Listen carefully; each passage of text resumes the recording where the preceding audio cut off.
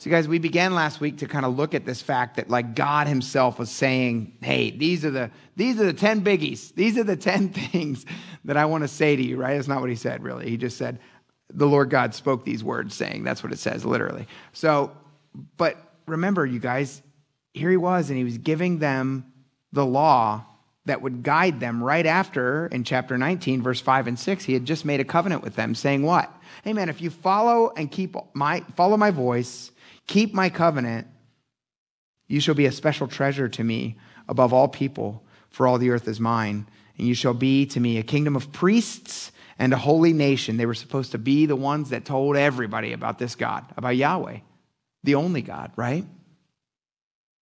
These are the words which you shall speak to the children of Israel. And he told Moses to go do that. And what did they say? Yeah, man, we're in. We got this. Oh. You guys, what's the point of the law? Flip over with me to Galatians chapter 3. Paul tells us what the point of the law was from the very beginning, and what we see all throughout the Old Testament and what we see in our own lives. Galatians chapter 3,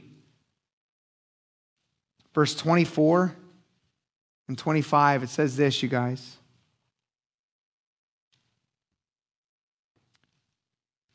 It says, therefore, the law was our tutor to bring us to Christ, that we might be justified by faith.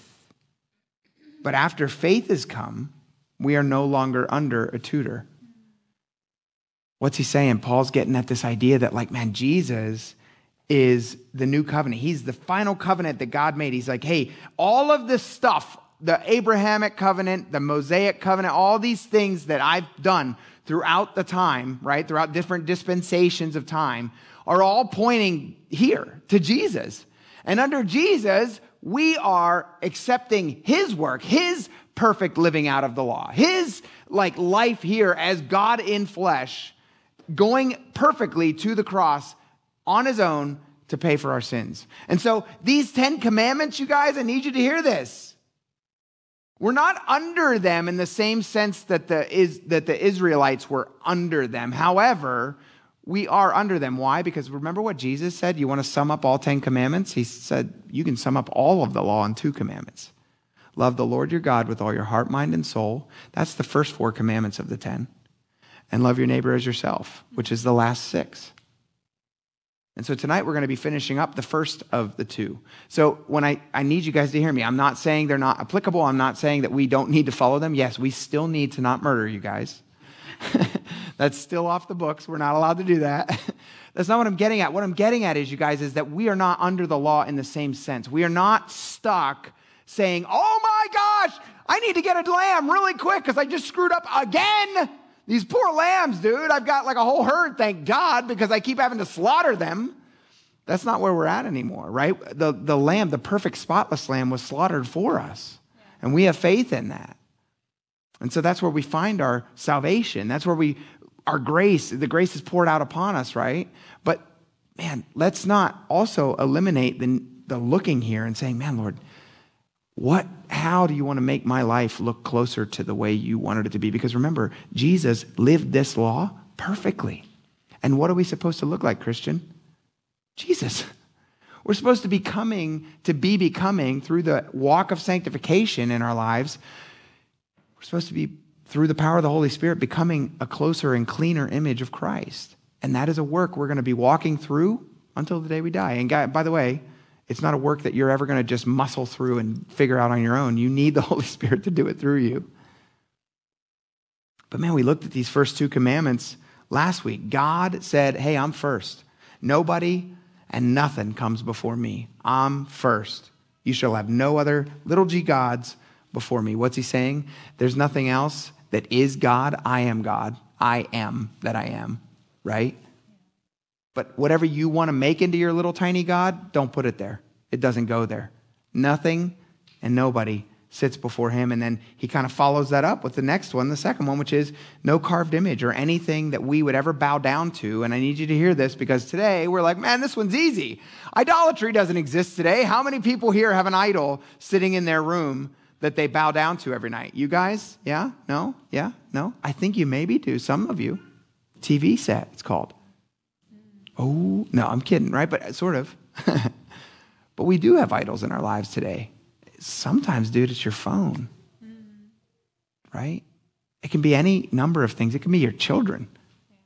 It can be your job. It can be any sort of things. You guys get the point. Anything that you're saying, look, this thing is worth my time, my money, my energy, and it is worth so much more of all that than God is worth in my life. You guys, it's an idol. And I don't know about you, but I'll just speak for me.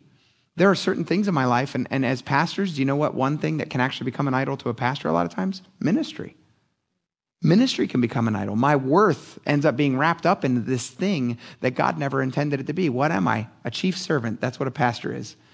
I'm supposed to be serving my face off and loving you guys well, and that's my job. And guess what? When I get to heaven, God's not going to be like, hey, there's a special room for you. No, I'm going to be hanging out with y'all. A lowly servant like everybody else. So I can't I'm just speaking personally. What is your idol things? What are the things that maybe get in the way for you guys? Some people, man, video games can become that, right? Come on. Right? Those things that get in the way of what God wants to do, the energy that we're supposed to be spending on God. All of those things, you guys, can become idols. And tonight, we're going to look at the third and fourth commandment, and then we're going to finish out this first section of the 10 commandments. And you guys, these first 4 are all about honoring God with all of our heart, mind, and soul. So let's dig in. Verse 7 says this: "You shall not take the name of the Lord your God in vain. For the Lord will not hold him guiltless who takes his name in vain." I think I was getting a little Massachusetts there. The Lord will not hold him guiltless who takes his name in vain. What does it mean to take God's name in vain, you guys? I think we all got the simple one, right? We know that we don't use his name to profane anyone or anything, right? That's taking his name in vain. And you hear that a lot, don't you? You hear the JHC. You guys ever hear that one? That was a favorite in my family. The GD, just the blatant swearing that you're like, no, God's not damning anything. What the heck are you talking about, dude? Calm yourself, right? Those words, that's taking God's name in vain, right? That's inviting things that really, to be honest, if you thought about what you're saying, you shouldn't be inviting upon anyone. Because if anybody deserves to be damned, we're all sitting here, right? It's only by the blood of Christ that we're not. And so how dare we ever say anything like that? But the reality is, man, a lot of people do it. A lot of people do it. What other ways, though, do we allow his name to be spoken of in vain? Warren Wiersbe made this comment about this section that I really liked. He said, "Your name stands for your character and reputation, what you are and what you do. When you say that someone has a bad name, you're not criticizing what's written on his birth certificate. You're warning me that the man can't be trusted. If God is the greatest being in the universe, then his name is the greatest name and must be honored." The reason I put that up there, you guys, is because I never really thought about it that way. So what does it look like to take God's name in vain? Not giving him the honor he's due. Making or speaking of him in a way that defames his character, that takes away from who he is. And you guys, can I just say this? Who he is and what he does is something that we as Christians know more than anyone else in the world. And so who has a responsibility to speak correctly about God? People that know him, right? We see all throughout Scripture some major things, right? God, he's good. God's faithful. He's faithful even when we're faithless, right? God pours out infinite grace, right? I have a sticker on the back of my car that I really love, and it says this: to the person behind me. It's tinier than I want it to be. I really need it to be huge, but it says, to the person behind me, you can't out-sin the grace that God has for you. That's true. That's the rain, y'all. That's God's grace. You guys, God pours out grace upon all of us, and he desires that we would receive it through the sacrifice and the resurrection of Jesus. But I need you to think about this, you guys. Christians here tonight, listen. I think we too often think of God in terms that detract from who he is. We present to the world around us sometimes a God that is less than all that he is. Through the way we think, through the way we speak sometimes. Have you guys ever heard the phrase of like, man, all we got left is prayer. All we got is prayer. I've been guilty of saying that. You know how ridiculous that is? Now listen, I'm not trying to get too down in the weeds and make this into some weird legalistic thing of like, oh my gosh, I'm constantly taking your name in vain, Lord. It's not where I'm going with this. God's grace is sufficient for our lives, but I'm asking us to think more deeply about what we say and how we speak about God, because I know for me, I've said, man, like all we can do is pray. When the real truth of it is, man, the first thing we should do is pray, because we're praying to our big God, and God will answer our prayer, and that answer will be whatever his will is to answer it in. But I can trust our big God that he has got an answer and that he's powerful enough to answer, right? Do you hear the difference in that? Again, I'm not trying to be too legalistic. I'm trying to encourage us as Christians to think differently about something as simple as, man, how, Lord, are we giving your name less than it's due? We can thank God for his word, because through it, you guys, we gain as much as we can a clear understanding of who he is. And if you guys, I want to encourage you, listen, his word points out a lot of things. If you want like a crash course in who God is, I've got books back there that if you don't have it, I would gladly give you one. I keep them on hand. Knowledge of the Holy by A.W. Tozer opened my mind, blew my mind on getting a better understanding of who God is and understanding his sovereignty and his omniscience and his omnipotence and just all this stuff that you're like, whoa. I mean, dude, you can't read that book without having your mind blown. And it's not scripture, but what Tozer does a great job of doing is pointing out scripture and pulling it in such a way that it makes it more simple. So I would encourage you guys, if you don't have that book, I'll gladly give one to you. Why? Because you want to not take his name in vain, understand more about him. How do you do that? Dig in. Dig in. Right? As our understanding grows, you guys, our thoughts and our speech, they begin to line up more with who God really is in our lives. Don't they? The Bible talks about tithing, and I didn't even bring it up. It just popped into my head. But it's one of the few places in all of Scripture that he's like, try me on this. Watch me work. Just try me on this. And for anyone that's lived that life, man, I had a part in whenever I lived in Philadelphia where I was making $300 every other week, 2 weeks, $300. That was my food. That was everything. And I was playing in a band, which was making nothing. Man, it was horrific. But I heard that verse and I tried God on it. And the coolest part is from that point on in my life, I'm like, God is faithful. I know that he's faithful. I guarantee he's faithful. Before that, you guys, I never necessarily took his name in vain, but I didn't give him all that he was due in that. Does that make sense? Yeah. And so my $30 every 2 weeks was like, okay, God, that is literally some ramen noodles, yo. So I need you to hook me up or it's going to be a lean couple weeks, you know? But God is faithful. God is faithful, you guys, and that's just one example. But it's just awesome how we get to grow and see God growing, and we begin to speak that out into the world around us that doesn't know God as well as we do, and is probably taking God's name in vain in the easy ways that we know, like swearing and saying things that we shouldn't say. But you know, another way that we hear even amongst church members often, sadly, is that we frivolously use his name. Too often, you guys, I've heard OMG rocked out from people's voices. And I'll be the first one to admit, sometimes I'm like, oh gosh, I can't believe that. Is that taking the Lord's name in vain? Well, that's between you and the Lord. You got to figure that one out. I'm not saying God, that's not even in my brain. It's just a word, right? I should just say, oh, Jehoshaphat. I don't know. But you know, another thing that you hear a lot from Christians, and this is only a thing that you hear from Christians, is the Lord told me I should do A, B, and C. The Lord says that I need to fill in the blank.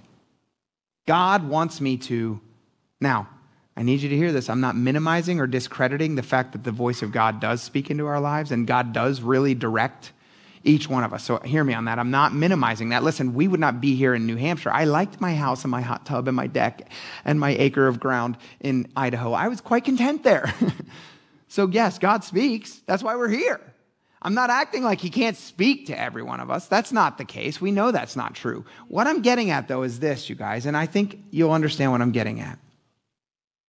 Too often, and I've heard this done, where people just flippantly use this sentence of God told me as a way to do something without any discussion from anybody else, right? Like, what can anybody say if God told you? Nothing. And yet, sometimes, often, we see this said or hear this said, you guys, when people do it, and there's been times that people have been like, well, God told me to live with my boyfriend, and you're like, no, he didn't. No, he did not. He did not say that. I promise you he did not. As a matter of fact, I can show you where he said the polar opposite of what you just said throughout Scripture, right? Like, that's not true. Do you get what I'm saying? So we know that we've heard those things, I'm sure, or at least, I don't know, maybe I'm the only one. As your pastor, sometimes you hear things, you're like, no, that's not right. But there's also those times, you guys, when people change like the wind. And every time it changes, it's because God told them to. Can I just encourage you guys, and this is something that Tozer talks a lot about too, God is immutable. Do you know what that means? He doesn't change. Now, doesn't mean God doesn't direct differently. That's not what I'm getting at either. So I need you guys to hear this. But what I'm saying is this. He isn't indecisive. God's not an indecisive God. God knows what he has for you, right? Typically, God is not one to just modify his direction at the drop of a hat. Typically. I'm also not trying to put God in a box, right? Because what did he say to Philip? You guys remember in Acts? Hey, go talk to this guy, Ethiopian guy. Okay, and then he goes and he's like, boop, he disappears and shows back up somewhere. God can do a lot of crazy stuff. I'm not trying to put God in a box. I'm just saying typically God is not one to be like, I had a situation sort of recently where someone's like, I feel like God's telling me to start a ministry. And within a week, that person's like, I feel like God's telling me to leave this church. He didn't tell you both. Like, he just didn't. He didn't tell you to start a ministry here at this church and then leave the church the next week. One of those was you, and one of those may be God. I have no idea. Or maybe they're both you. I have no clue what that was. But I had to challenge them on it and be like, man, our God is not flippant. He's not one to just modify his thoughts in every 5 seconds.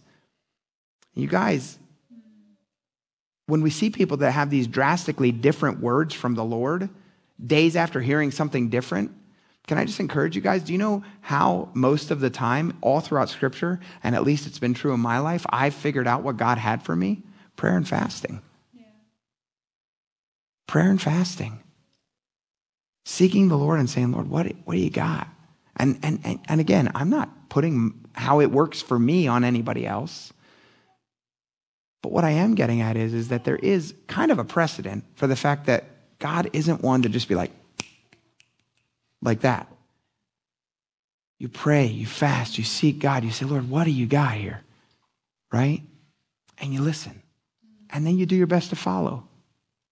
Right? And so a lot of times when you see these people, it's like, dude, you've had a day and a half. How have you not eaten yet? Or like, how did that work? Like, where'd you get there? How did you get from point A to point B that are in complete opposite directions from the Lord in a day and a half? Like, that doesn't make sense. And it really doesn't line up to me with Scripture. And this is what I'm talking about. I think that, in a way, is taking the Lord's name in vain because you are putting weight to something that really God's like, I didn't tell you that.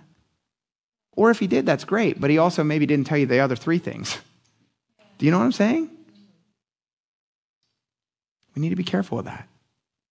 I do my very best whenever I'm speaking to people, you guys, because it's a habit, isn't it? As a Christian, the longer we go, it's like, well, I think the Lord's saying, and I've gotten to the place where I'm like, yeah, I don't really know. And I think we see that from Paul, right? Paul's like, the Lord said this.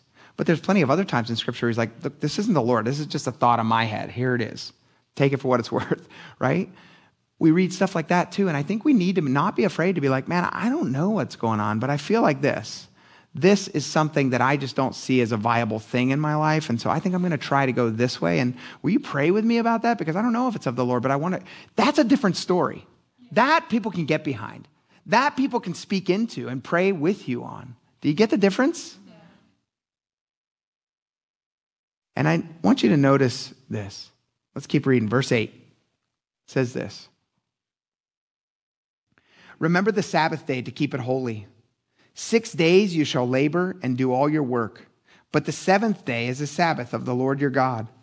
In it you shall do no work, you, nor your son, nor your daughter, nor your male servant, nor your female servant, nor your cattle, nor your stranger who is within the gates. For in 6 days the Lord made the heavens and the earth, the sea, and all that is in them, and rested the seventh day. Therefore the Lord blessed the Sabbath day and hallowed it.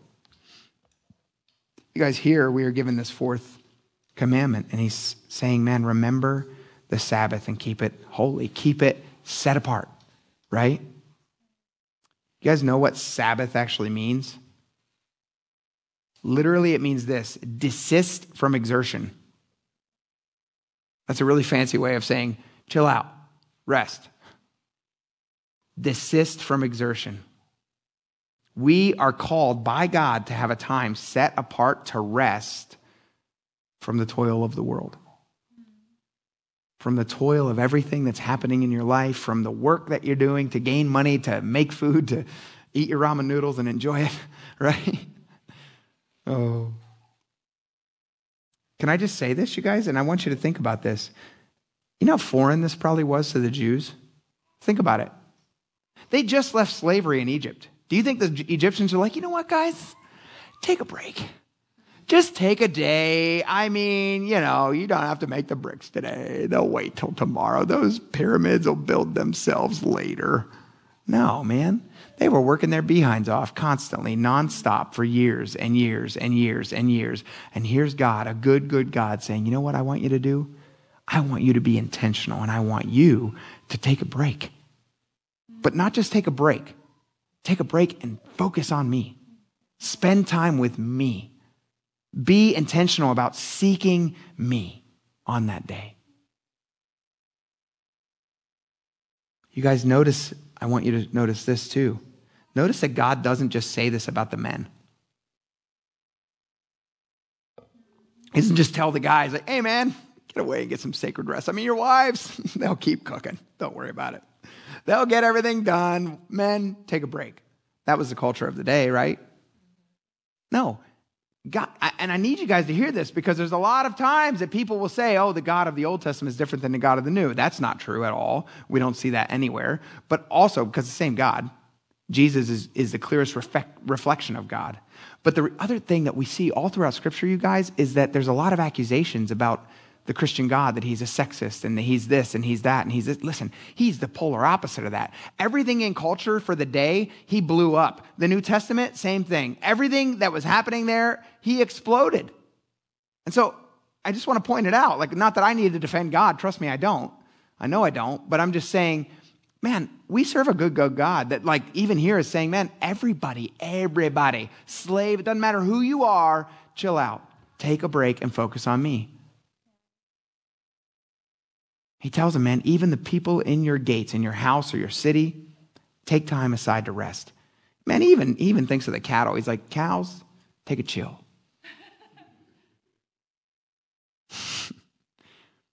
The one cow that's going to the, I'm sorry, I just thought of this. The one cow that's going to the temple, he's like, wow, this is an honor. Oh, what happened? I'm just kidding. Poor cow. My brain. All right, what does this look like for us, you guys? This might challenge you a little bit. I need you guys to hear me on this, and I really prayed a lot about this because I thought it was very interesting, and I did find this in a few other commentaries, so this is not some wacky thought that I just made up, but remember that we're not under the old covenant of Israel, and so I need you to hear this. We're under the new covenant of Christ, and so whenever we read stuff in the Old Testament, we've got to balance everything with the entirety of Scripture, and so I'm going to take us to two. There's about 5 or 6 different verses that we could look at, but flip over with me to Hebrews chapter 4, verse 8.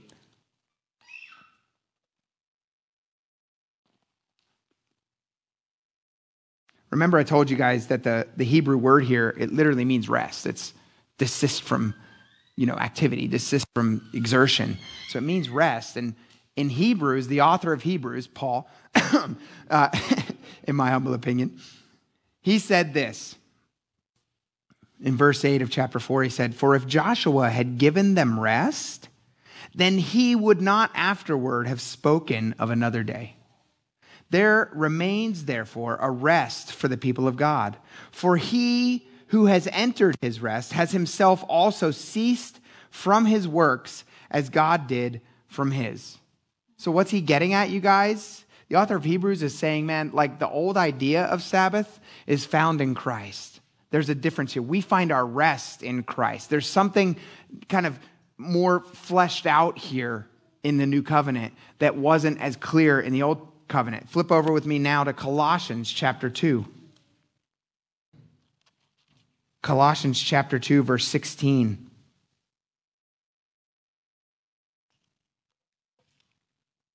You guys might be familiar with this scripture.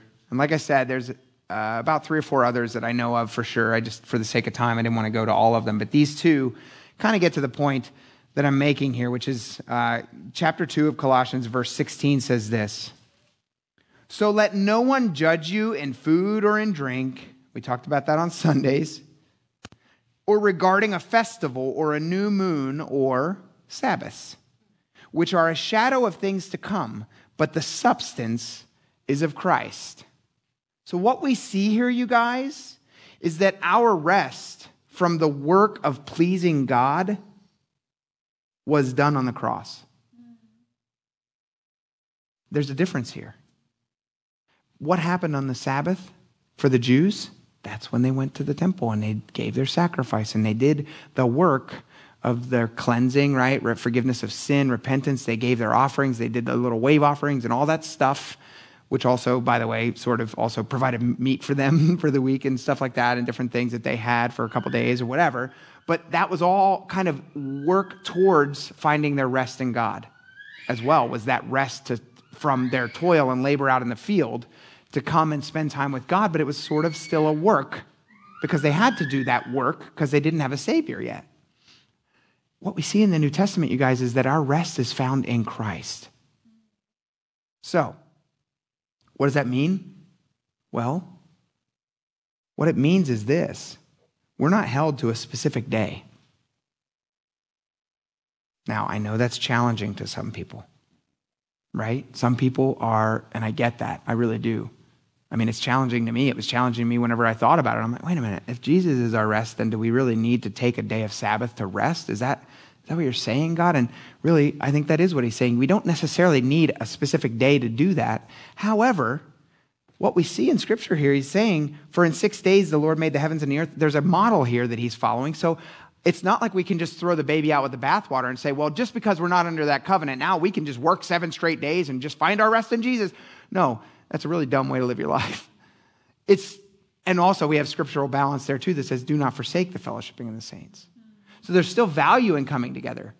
The idea I'm getting at here is that this commandment to the Israelites was a commandment to break away from your workload and everything that was going on to make sure that you were focusing your heart in on God, on Yahweh.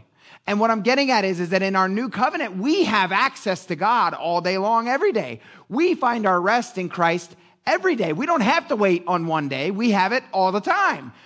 So I'm not trying to take away or detract. What I'm saying is that it's beautiful because it's actually expanded. Does that make sense? Yeah. It doesn't minimize, though, the need to come together.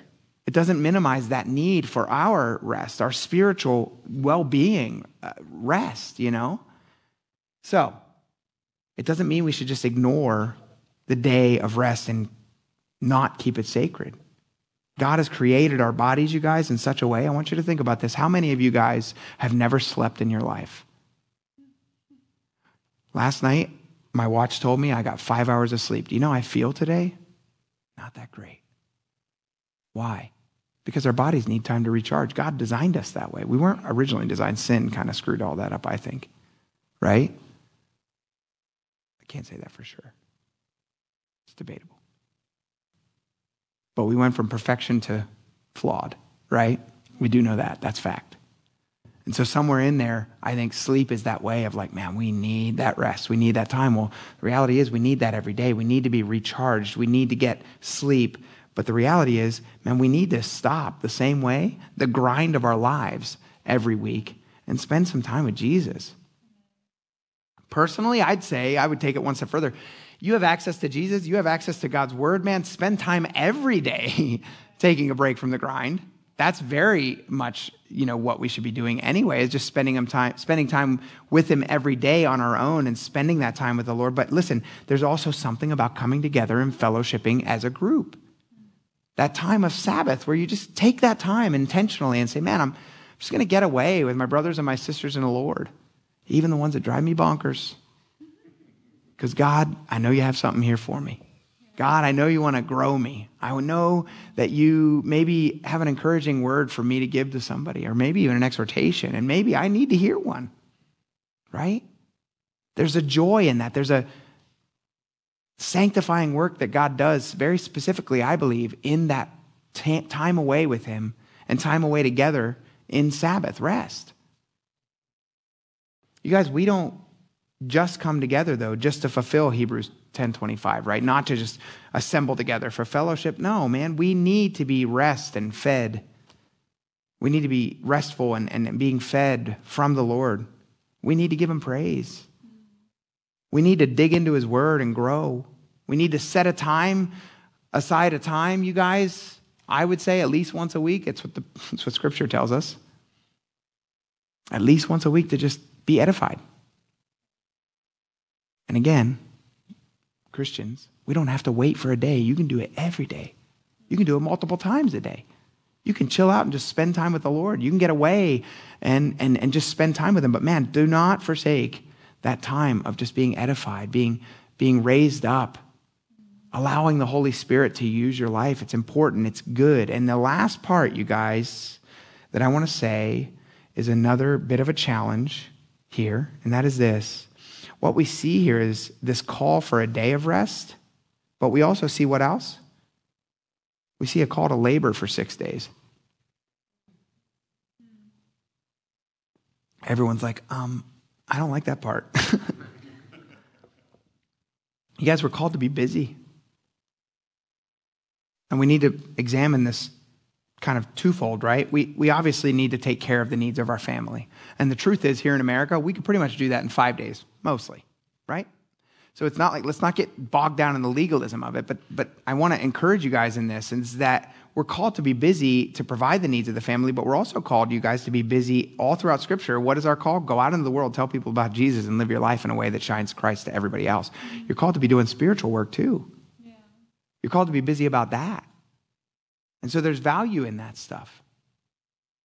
You understand that the only way that you can pour out, the only way that I can stand up here and pour out what the Lord's given me is because I've taken time to be poured into, right? And that's all of us. It's not about the pastor or anybody else. No, every one of us, in whatever context you find yourself in, man, you got to be getting poured into. That's why that daily time with the Lord is so vital and important. Because if you don't take it, we all know that, man. Those times when it's just like, oh, man, the morning got away from me, and you just walk out the door, man, what happens that day? That's the day the Holy Spirit's like, oh, let's see what this looks like without me. And he's like, I'm going to put people in front of your way, and you're going to be like, oh, God, help me. And he's so faithful, he does. Yeah. But you're like, oh, goodness, I need you, Lord. I'm empty, man. I need more. I need more of you, right? But you guys, we're called to be busy. And I think in the American church specifically, there's a real lack of balance when it comes to this. Americans do a great job, typically, we do a great job of providing for our family. We have good jobs. Sometimes they become idols because we're overworking the crap out of them and we're making a lot of money. But we're providing for our family. Good for you. That's part of your role, right? There's some value there. You're supposed to work. But the reality is, you guys, is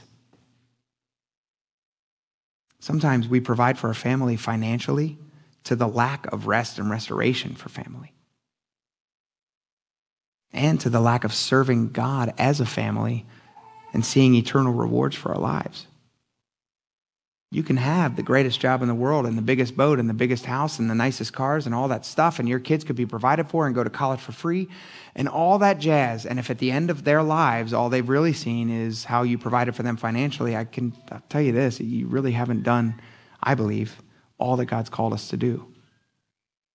Because there's a lot more important things than our money. Our money, you guys, is not coming with us. I don't care how much you stack in your coffin with you.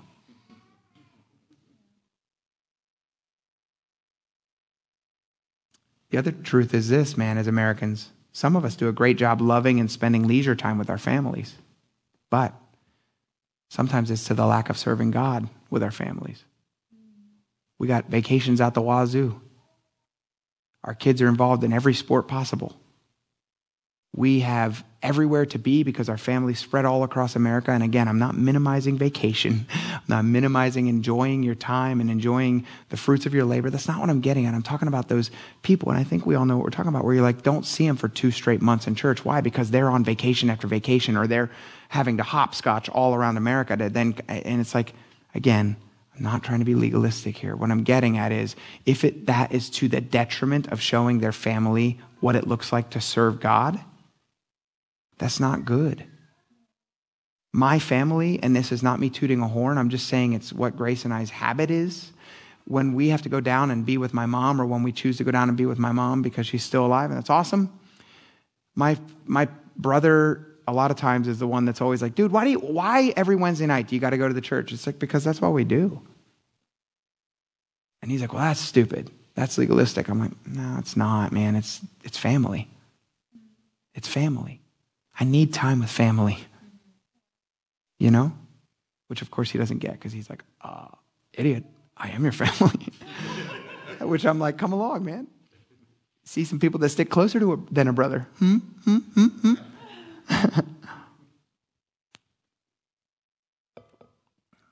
And honestly, you guys, some people are so good at spending time with their family and spending that time in leisure and enjoying themselves that sometimes we've seen where that's even to the detriment of providing for your family financially at times. Do you understand how out of whack we can get things? So my prayer, you guys, for all of us is this. This is a short message tonight. My prayer for all of us is this, is that we hallow the name of God in our lives. That we hallow it. Right? What did Jesus say in his prayer? Hallowed be your name. Holy is your name. My prayer, you guys, is that we would ask God to root out any area where we maybe even on, not knowing that maybe we're like taking the Lord's name in vain. And again, if you're here tonight and God brings something up, the Holy Spirit brings something up in your heart, can I just encourage you? Clear indication that it's the enemy versus the Holy Spirit. The Holy Spirit convicts. Conviction always leads us to repentance. It's always a push towards God. Condemnation is from the enemy, man. It pulls you away from God. Don't listen to that garbage. Listen to the conviction if the Lord's putting it on your heart, and repent. Oh, God, I didn't even know I was doing that. Forgive me. Please, God. Thank you for your grace.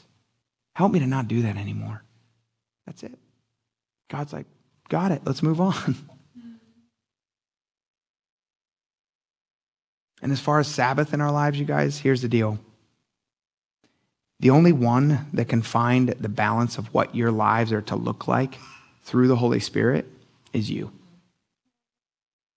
So I don't want you to hear me tonight speaking out these things that I feel like the Lord laid on my heart and coming down judgmentally or saying, man, if you're not here the next 3 weeks, you're a loser. No, not the polar opposite, man. Do what God's called you to do. Like, enjoy the things that God's given you. I mean that, right? And we have people here too that are even like, they travel intentionally. We have people that are snowbirds, man, and I don't blame them. I kind of wish I could start a church in Florida this winter too. I'm kidding. But you get my point? Like, if God's called you to a certain life, do it. Like, do it, and do it with the freedom that the Lord's given you to do that. That is not, hear me, I'm not saying that. I'm asking, and I'm saying, man, are we being sincere and serious about our Sabbath, and how are we living out that Sabbath rest in light of our children and in light of those around us and our friends and our family? Like, what does that look like to them? Is Sabbath the last thing on our mind because every other thing takes precedence? Or in the midst of everything God's telling you to do, are you still like, yeah, no, God, you said to do this and I'm going to do it. Regardless if I'm in Florida, Pennsylvania, New Hampshire, wherever. Do you get my point? Yeah. And yeah, we're here like those stupid heathens, man. Where the heck are they? I'm just kidding. So when you come back, we're like, man, what the heck? Where you been? We love you, man. What's going on? And you're like, man, we got to do this. And I got to go to this Calvary Chapel church. Or I went to this great church, man. It's awesome. You should have been there. Praise God. Do you get my point? No judgment here. Only you are going to figure it out. But here's the truth. We are never, ever, we can never say that we're too busy to set time aside to rest in God. We can never say that. Do you know why, you guys? God created everything. He literally, if somebody had a busy job, it was him. He literally was like, oh, let me speak some things into existence here. And yet he still took time to rest. Did he have to? No. He's all powerful. He had no need to rest. Why did he rest? I think he did. He rested because he's a good leader in a sense, and he's showing us the model of what he wants from us. Right? And we need it. He didn't need it, and yet he did it anyway. And so guess what, guys? We have no excuse. No excuse. It's like the excuse that you're too busy to pray. I love what Martin Luther said. Did you guys ever hear about that? He said, I'm far too busy every day to not spend the first 3 hours of my day in prayer. I've modified that to be like, I'm far too busy to not spend at least 1 hour of my day in prayer. I don't know how he dug out 3.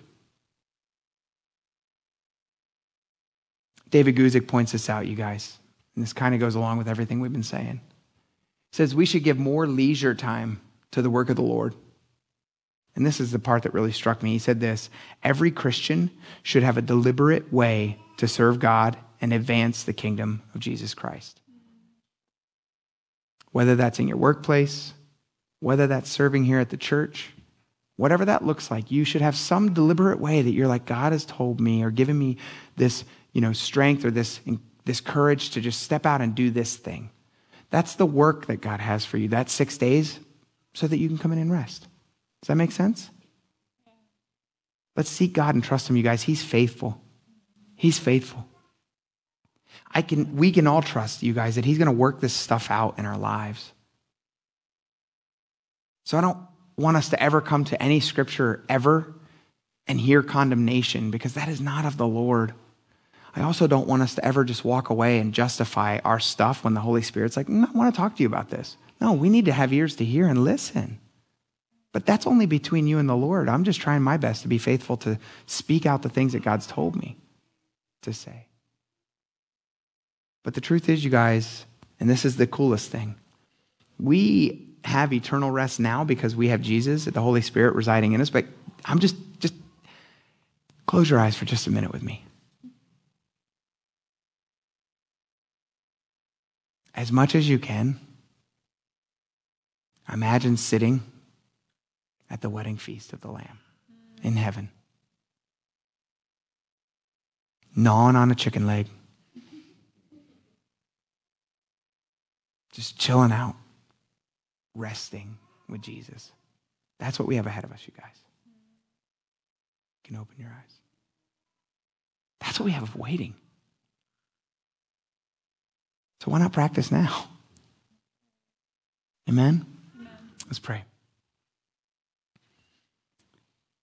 God, I thank you for your word, and I thank you, Father, that we get the opportunity to really just dig into it, Lord. And I thank you, Father, that, man, you didn't just cut off the Old Testament and say, okay, it doesn't apply, keep going and look at the new. No, Lord, you gave us all 66 books. You gave us this whole tome, this whole book, Lord God, to really understand who you are.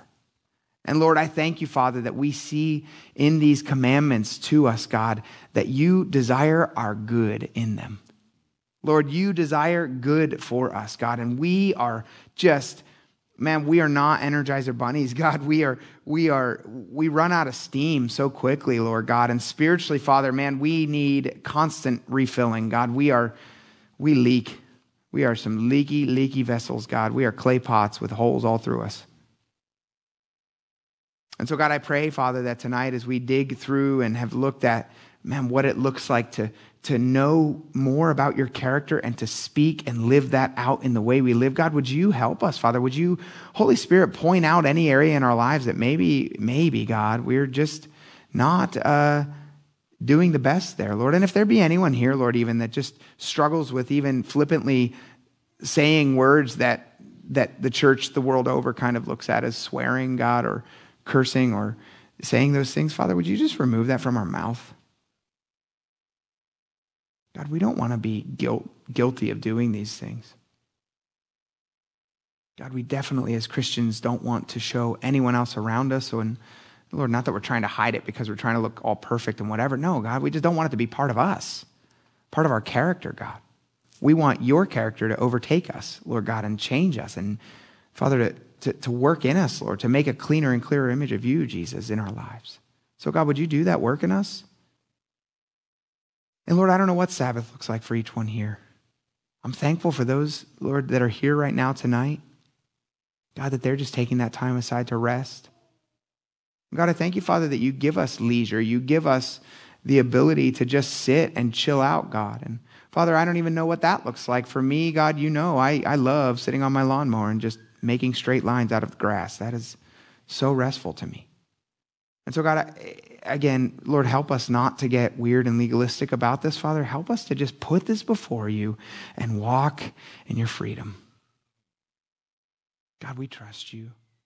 We love you. We know, Lord God, that you are faithful to finish the work that you started in us. You're so good.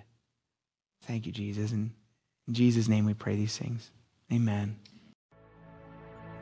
Thanks so much for listening to this message from Great Bay Calvary Church in Dover, New Hampshire. We're so glad you found us. If you want to learn more about our services or need prayer for something going on in your life, come connect with us at greatbaycalvary.com.